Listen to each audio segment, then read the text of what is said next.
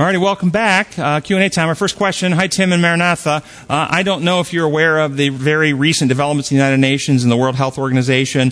This coming week, the Biden administration is handing over control to the WHO, along with 200 other countries at a special session of the United Nations. The documents are going to be signed that allows the WHO to supersede our national constitutional sovereignty, establishing worldwide policies during declared emergencies. The question goes on to say, do you feel it's appropriate for people to contact their lawmakers to protest this and so forth? First off, I don't get distressed at this at all. This is not that big a deal to me. I think the way it was presented, it's hysterical and overly dramatic in the way it's presented. As Christians, we understand that the Bible teaches globalism happens. There's going to be a one world ultimate organization of some kind, whatever shape and exact form it takes at the end, that will persecute the saints. It's an inevitability. And when you see that, and you see events that you believe are leading that direction, you fix your eyes on Christ, lift up your head, because redemption is drawing near. So you don't get frightened by it, you get excited by it because things are coming to a head. And as these methods are being used, it's an opportunity to show the other methods and why the other methods are better. This particular thing, though, in my view, is completely irrelevant. What they say is not going to happen. What I mean by that is, yes, Biden administration may sign this agreement of some kind. The Senate may actually ratify it as any other treaty that we sign. But understand how reality works. Any treaty that we enter, at the time that they try to do something to our country, if the people in power that run our country at that time don't want to agree to it and don't want to do it, they won't do it. Just look at our own current laws of our own nation right now, on our own border control right now. And are the people in charge actually living up to what the law says they have to do on our own southern border? No. Okay? So this thing that we will lose sovereignty, it's designed to create hysteria. It's designed to create fear. It's designed to get you going down all these trails. They may do it. Also, and understand any other treaty we get in, whether it's a North American Free Trade Agreement, whether it's any other treaty, we can get out of a treaty anytime we want to as well. When you enter a treaty, get your mind around this treaty. The United States sovereignty exercises its sovereignty to engage in the treaty, and because we retain the authority, we can say, we've decided to exit the treaty, just like Trump did in several of the trade agreements, or the treaty with Iran that he pulled us out of that we were supposedly in. So you can get in and out of these things anytime you want. This is designed to suggest, once this happens, we won't be free in America and we won't have sovereignty anymore. I think it's hysterical. That's just my view. Again, the people who hold the reins of power in this country will do what the people who hold the reins of power want to do, regardless of what treaties or laws. That's what's going to happen. And you see it happening right now. Look at all the illegal things that have happened in this country by the people in power over COVID, over the southern border, over the over the so-called insurrection. Oh, this is a good one, guys. If anyone believes an insurrection was attempted on January 6th, if you believe that, don't raise a hand, because you will just be telegraphing that you have no critical reasoning skills and you've been propagandized and you believe somebody else's lies. Okay? Because what happened on January 6th was a group of people walked into buildings and occupied some space inside the Capitol buildings. That's what happened. Just imagine for a moment, because we're all very upset at what Putin is doing in the Ukraine, right? If we could just get a few hundred people to get inside the Kremlin and be able to sit in those offices, we could run the Russian government. We have committed an insurrection, and we now control the reins of Russian power. We could stop the war, right? Does anyone believe for a second, if you got some people that could march en masse inside the Kremlin and get inside their offices, we in any moment of that had any control of their government? No. It was never an insurrection. And anybody who thinks it was does not understand reality. So the idea of putting forth this, right, and then taking these individuals who trespassed nonviolently and hold them in prison for more than a year is a violation of the law. Again, people in power will do what they want to do, irrespective of treaties and laws, is all I'm saying. Like World War II, holding the Japanese citizens in these camps. internment camps for all those years, illegally. It says, I think I remember you saying that when Jesus overturned the tables in the temple, that it wasn't violent. What Bible verse backs that up?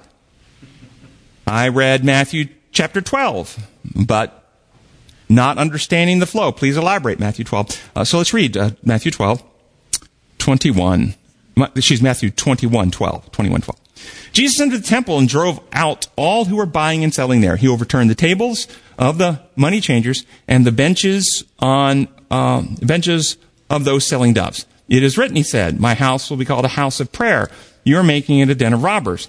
The blind and the lame came to him at the temple, and he healed them. And when the chief priests and the teachers of the law saw the wonderful things he did, and the children shouting in the temple area, Hosanna, the son of David, they were indignant. So I want you to figure out, if you read the whole context, imagine some elder in the church, some Sabbath morning or Sunday morning, whichever day you go to church, overthrows the pulpit and the communion table in such a way that the children are not frightened. He did this, and notice several points. One, his actions that he took, if you read all three accounts, were against the furniture, not the people. The whip that he formed and cracked was for the cattle. Crack the whip, it alerts the cattle, and he moves them out of the sanctuary, not against the people. So there was no acts of violence taken against the people. He turned over the money tables. Why? Why did he do this? And he did it in such a way that those who were childlike and who have a clear conscience in seeking God's healing, the lame and the came to him, the blind came to him at the temple, deaf and they didn't flee. They stayed behind. So he did this in a way that only the guilty, so I think a little bit of divinity flashed through, truth and love flashed through. Those who were alien to truth and love fled. Those who were there for greed and avarice and cheating, they didn't want to be near him. Those who actually were seeking God stayed behind. And so there's an object lesson. The temple is an object lesson for the spirit temple. Okay, for God's plan to restore righteousness in the heart. And when he turned over the money tables, he's saying, if you let me into your spirit temple, I will turn over your idols. I will overthrow your attachments to greed and avarice and cheating and lying. And all those who are blind spiritually, I will give them eyesalve to see. And who are lame spiritually, I will enable to walk in righteousness. And all those who are childlike will learn of me. This was an object lesson. He's teaching. So there's no violence here.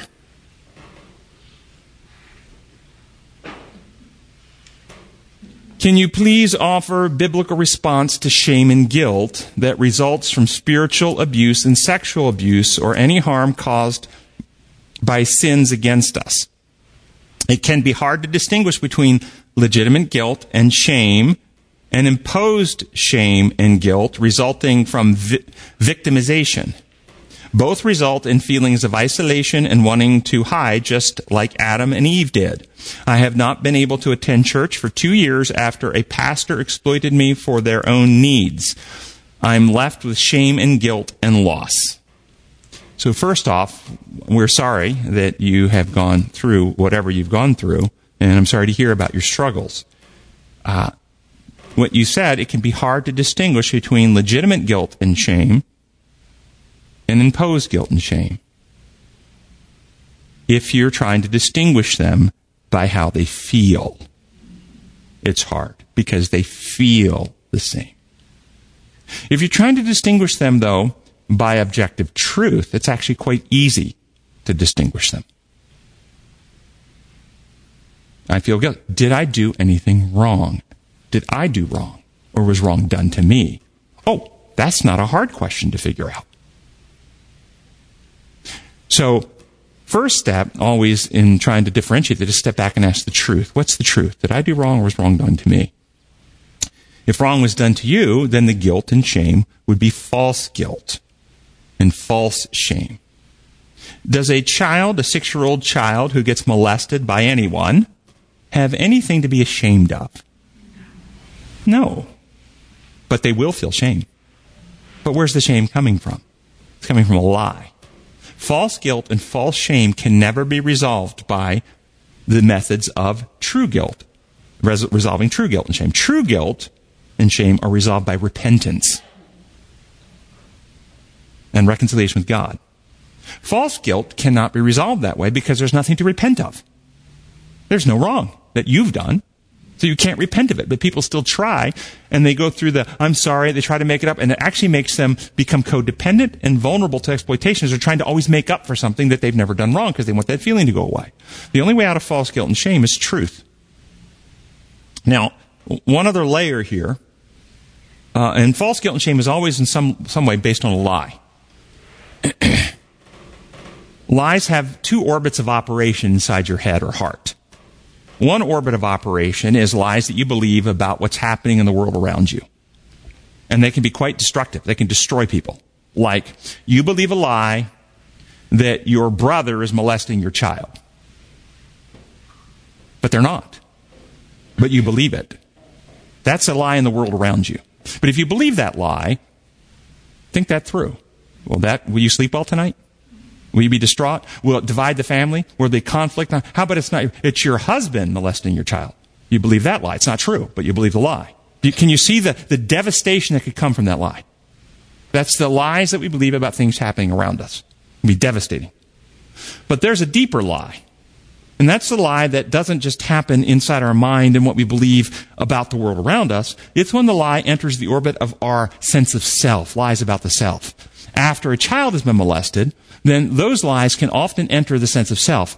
I'm gross. I'm ugly. I'm dirty. I'm nasty. I'm disgusting. And these lies are so deep, they're not even often cognitive. It's just the way they feel about themselves. And those lies are also false, and they also are devastating because then they end up impacting the developing sense of self, confidence they have, and will form all types of impairments in development and decision-making in relationships. And I can't go any more to that, but I would tell you, if you're struggling with this, first off, you say you haven't been able to attend church. Well, I hope you're not trying to attend the church where that same pastor is. I hope that's the case. If you have been trying to attend that church, well, first order is find another church. If you can't attend any church, then you need to do a little work about that and inquire what's that about. Because yes, one individual harmed you. That would be like saying, you were raped by one person. I can't be around any men, including my dad and brothers now. I mean, that doesn't make sense. We understand why it could happen, but some part of you knows that's not a healthy response to what's happened. Second thing I would encourage you, if you want two resources, I would encourage you to get my book, Could It Be This Simple? If you have a U.S. postal address or you're in South Africa or Australia, you contact us. We'll send you one for free. You're already in our member section, so you can actually listen to the audio and download the audio files of that for free in our member section. Could it be this simple? Go to our Healing the Mind Chattanooga seminar, where I have an entire lecture on recovering from sexual abuse. I think that could be helpful. And then there's a book by Kurt Thompson called The Soul of Shame. Soul of Shame. And it's a really good book on recovering from shame. And I encourage you to get that resource. And then if those don't help you get to where you need to be, then think about professional counseling. The aftermath of 2 years of lockdowns, loss, income, etc. in Australia, in the city in Australia known for the longest lockdowns in the world, 2 years of lockdowns in the city in Australia. I meet regularly with many who are struggling mentally, emotionally, and financially with the impact. One lady today was in tears, feeling fear for her future and current losses. She believes in God, second coming, and studies and prays a lot, but still grappling with feelings that there is no point attempting to rebuild her career. She helps others, but is struggling to help herself. What coping strategies would you recommend? As many of us believe we are in the lull before the next storm, as there are federal elections going on at the moment, in fear for what will happen after it is over. Thanks for your help. So, I can't give specific actions for individuals to take in circumstances like this, because there are way too many variables. Joseph, we'll be talking about in next week, gets sold by his brothers into slavery. Worse than 2 years of lockdown in your home. He's a slave for 13 years. Yet, in that ordeal and trial of his life, God still had a plan for him and was working out a larger plan that he was able to achieve through Joseph's continued surrender, trust, and loyalty to God. I can't say in every life circumstances what God's purpose is, where he wants you to be, who he can reach. Our response in these times is to not focus on the world, not focus on self, but focus on God, trust him with the circumstance, put it before him, and then follow where he leads, looking for opportunities where he can bring something good out of the trials and ordeals going around us. I can't be more precise than that. I have several individuals who would like to start a personal home studies. Is there a Bible study series paper that contains the healing message, one with prophecy as well? We have one. If you go to our website, under our resource section, it's down at the, if you go right up to the top of the website, it's under resources, bottom right column. It says Sure Word Bible Studies. It was written by Bill Chambers, and he gave that to us before he passed, and that is there free for download, and that would be a place you could start. Can you explain why death is God's response to sin? It doesn't appear to be a natural consequence to sin when you consider the rebellious angels. God still gives them life and has done so since the heavenly war. But humans, on the other hand, have been given a limited lifespan. Death is like a doctor not resuscitating a patient or giving them life-saving medicine. Since God is about freedom, why in the end does he not just quarantine all creation and ultimately rejects him and allow them to live? So, very interesting question, and this is a core question in all of Christianity. What happens to the wicked, and what's God's response to it? Notice, though, there's multiple premises and assumptions in your questions that are actually not true to reality, and therefore the concerns you have are based on falsehoods you've accepted as true, not actual concerns with God. First one is that you said is, can you explain why death is God's response to sin? It's not. The Bible doesn't teach that death is God's response to sin at all. Death doesn't come out from God. God is the source of life. The wages of sin is death. Sin, when full grown, brings forth death. Those who sow to the carnal nature, from that nature reaps destruction. Satan is the murderer from the beginning. Jesus came to destroy him who holds the power of death, that is the devil. Hebrews 2:14. Death comes out from Satan, and rebellion against it does not come out from God. It is not his response to sin. Sin brings its own wage, and its result is death if it's not healed and remedied. God's response to sin is life. God's response to sin is self-sacrificial death of Jesus Christ to destroy death and bring life and immortality to light, as it says in 2 Timothy 1:10. So the first question is based on the imperial law model that says that the minimum penalty for sin is death, which God inflicts as any imperial magistrate would, and that's why there is a problem. Well, why would God have to kill? He doesn't. Sin kills, not God. Be very clear on that. It doesn't appear to be a natural consequence to sin. Yes, that's because God in grace mercifully intervened to provide probationary time for both the fallen angels and human beings. Because had God let Lucifer and the angels reap the death that their actions, and let's make this very plain to you, if we believe God is the source of life, which he is, no created being has life, original, unborrowed, underived. All living organisms other than God himself derive life from God. And if we believe that sin severs our connection with the source of life, then what's the result of that? Death, non-life, okay? If God lets Lucifer and his angels reap that from the very beginning, they cease to exist. They die. But no beings in the universe have ever seen death before. They wouldn't have any appreciation as to the reasons why. They didn't understand this. So what would then happen? They would believe exactly this premise, that if you don't do what God says, he'll kill you. And if you believe the premise, you don't do what God says, he'll kill you, what happens to love in your heart? It's destroyed, and rebellion goes, and fear drives. So to not suspend the angels from reaping death, providing a probationary existence to allow these things to unfold, then rebellion would have cascaded throughout the entire universe. On earth, after Adam and Eve sinned, God's grace created an artificial state of existence, what we call death. What we call death is not the death that is the wages of sin. What we call death is a sleep.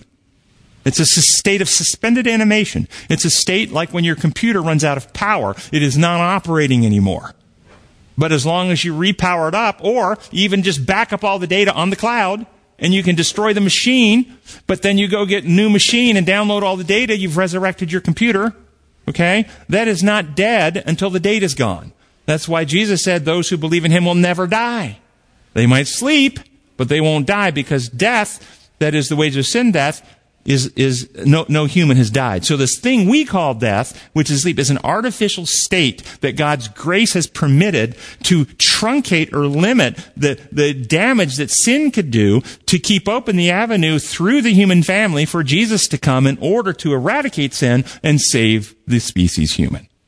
So, yes, death is the natural consequence of sin. God has been intervening miraculously and graciously to suspend and hold at bay those ultimate consequences, to provide the remedy and reconcile us to him. I'm still contemplating 1 Thessalonians 5:3, peace and safety from last week's Q&A. A mindset for sure. However, could this be referencing end-time false revival when churches are going together and when Satan appears as Christ? Would not there be some great to-do being made out of peace and safety at that time, after which they will then turn on those not following the beast with instructions to join, etc. Once we go into future speculation and you say, isn't it possible? Of course it's possible. I wouldn't argue that at all. It's all speculative at that point. In SARS-CoV-2 response context, please refer and consider expounding on vaccine types. For example, is an attenuated or smallpox virus vaccine, or the smallpox vaccine type that Ellen White accepted, quite drastically different from the messenger RNA type and other immunological engineered devices which focus on a spike protein or other small fraction portion of the virus? And is it accurate that treatments with the engineered chemical device prompt the immune system to only generate antibodies against a fractional segment of the virus instead of the whole virus, have resulted in excess deaths? While so forth. And then they quote an article that came out in Israel last fall, showing that Pfizer's paperwork and clinical trials that were submitted to get FDA approval showed that in the arm of the study that received the Pfizer vaccine, they had 24% more all-cause deaths than the arm that received no vaccine. So 24% more people died if you got the vaccine than if you didn't get the vaccine in their studies. But it was determined that none of those deaths were caused by the vaccine. And so that article was cited. So my answer to this question, it's a very interesting question. Ellen White, they use the word that the vaccine type Ellen White accepted. Ellen White acceptance didn't mean Ellen White took it. As far as I know, she didn't. But she didn't oppose it. Neither did she endorse it. She allowed people the freedom if you wanted it. She said, okay, take it if you think it's best in your circumstance. If you don't, then don't. So she took the position of liberty, but did not come out against the vaccine, the smallpox vaccine of her day. So just to clarify that language there used. First order question when comparing smallpox to this is that smallpox had a mortality rate of more than 50%. More than 50% of people who got smallpox died. SARS-CoV-2, COVID-19, less than 0.3% of people who get this infection die. They're not comparable. They don't present the same threat to society at all. First order. In fact, I said it from the beginning, way back in 2020, spring of 2020, I said that SARS-CoV-2, COVID-19, was not serious enough an illness to merit a vaccine. That's the first order. Second, on top of that, it certainly wasn't serious enough to warrant an experimental treatment with no long-term safety data, when only maximum is 0.3, and many populations 0.1%, and even in children it's 0.00007%. Okay, the risks are negligible, statistically zero for children. When you have a disease that is that mild, it does not warrant an experimental treatment with no long-term safety data. Everybody agree with that? Okay? And so the smallpox was not that. Smallpox was a disease that over 50% of people actually died from. Quite serious. Now, I'm going to give a little metaphor, and then I'm going to apply it to your question. The doctors who treated George Washington for pneumonia bled him and leeched him to try to get his fever down, his pneumonia to go away, because they believed there were evil humors that were driving this. What did they think they were providing or doing for President Washington? Did they not think that they were providing a treatment that would treat his disease? If you were able to travel back in time and suggest to those medical professionals of his day that their actions were actually harming, not helping, how do you think you'd likely be received? Appreciatively? As a perhaps enemy loyalist, a loyalist to Britain, trying to undermine the new nation. If they had a federal health department of their day, what do you think their policies would be for treatment of pneumonia with high fever? And their treatment recommendations from their Centers for Disease Control? Would they have policy written that professionals' consensus is that you bleed and leech people who have? And because it comes from on high government agent, believed to be true, seeking with good heart to help, that will make it therefore clinically effective for them. It won't harm. Or will it still harm? It's a metaphor. Bleeding and leeching recommendations coming from professionals of the day, would they be actual treatments of pneumonia? Would they be treatments of pneumonia? That's the metaphor. It doesn't matter they believe they were. It doesn't matter that they say they were. It doesn't matter their intentions that they were. The truth is, they were not. They harmed. So the second order, first order, smallpox is not comparable to this. Over 50% of people die. Second order is the type of vaccine of smallpox, measles, mumps, polio. These are what are called sterilizing vaccines. When you get those vaccines, you actually get immunity from those illnesses, and most everybody you know has had a polio vaccine. Polio is ubiquitous. It's in the ground. You can get exposed to polio viruses in the world around you. It's in the dirt. It's in some water. How come we don't see polio everywhere? Because you're immunized against it. It's not a threat to you. That's why. This thing that they inject, called a COVID vaccine, it does not provide immunity. It does not prevent spread. It does not prevent infection. It does not prevent reinfection. And it never was intended to. Any suggestions along the line? So they lied in the beginning about the threat, making it seem more dangerous than it ever was. And then they lied about this injection, claiming it's a vaccine when it never was a vaccine. They labeled it as such. So, bleeding and leeching is a treatment for pneumonia.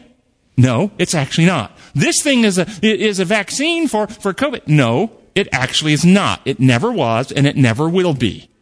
At best, you could make the argument that it is an injectable therapeutic designed to reduce the severity of illness if you get infected. You could make that argument. But if you make that argument and you tell people there is an illness, 0.1% of the general population, 0.3% at the older population may die from this illness, will die from this illness even. There's an injection that will not prevent you from getting it, will not prevent you from spreading it, will not prevent you from getting it again and again. But when you get it, you might not get as sick. But we have no long-term safety data on it. And it might affect blood clotting, heart issues, etc. How many people would have taken it? So it was a lie. The whole cascade of events. I'm going to be giving a talk July 15, 16 in Michigan at a United Health with Peter McCullough will be there. I'll be there. Whole host of people. It's a 2-day CME event. And I'll be giving a talk, COVID and the Manipulation of Your Mind, which I'll be outlining a 9-step process that was perpetrated upon the world, specifically constructed to get people to make a decision that they would not otherwise have made in the vast majority of cases. And I will lay out the evidence for that process. in that presentation. After I do that up there, we'll probably, if you guys are interested, I might do it for you guys. Okay, aside from the law of sin and death, are there any other laws that have come into effect because of sin? No. No. All the other laws, if you want to talk about it, they're all violations of God's law. That's it. God's laws are laws of life. Law of sin and death is the breaking of God's laws. And it results in wound, injury, and death. So no. Let's see. I hope I didn't miss a question. No. Let's see. While I don't see a need for millions of years, is it possible the earth as we know it to be millions of years younger than the universe? So my view on the Genesis account is that the Genesis account is not an account of the creation of the universe based on Scripture. Because Scripture tells us in Job chapter 34 that the angels in heaven sang together for joy when the foundations of the earth were laid. If they're singing for joy when the foundations of the earth were laid, that means they're in existence. So the angels, at least, were already in existence when earth was created. So Genesis 1, is my view, is not a description of creation of all of God's vast universe and all the worlds with intelligent life all over whoever knows and the whole. No, Genesis 1 is terraforming planet Earth. And particularly in my view, it's this solar system. So it's Earth, Sun, Moon, and stars, day 4. What are the stars? Mercury, Venus, Mars. You ever see those stars at night? They're very bright some nights. Yeah. So it's the stars of the solar system that were created and terraformed. And what was this earth like in the universe God has already created at sometime billions of years in the past? It was a dark, black, void abyss in space in which light didn't exist. But at some center had some perhaps non-organic matter already there that God then spoke and dissipated, and he spoke that matter into existence sometime in the past, and when he spoke the rest of the universe in existence. So I still see God making it all. I think the timeline perhaps being a little bit different for terraforming planet Earth than the rest of the universe based on the fact that Scripture indicates their intelligence is already alive when Earth was created. I've been reading through a Bible series called Truth Link and found in few similarities with Common Reason teachings. Unfortunately, it seems to mix the God of love with the penal legal God. Any chance you've interacted with the authors? I'm not familiar with that organization, so the organization I don't recognize. Some of their authors and who's involved, I don't know if I've interacted, since I don't know who those people are.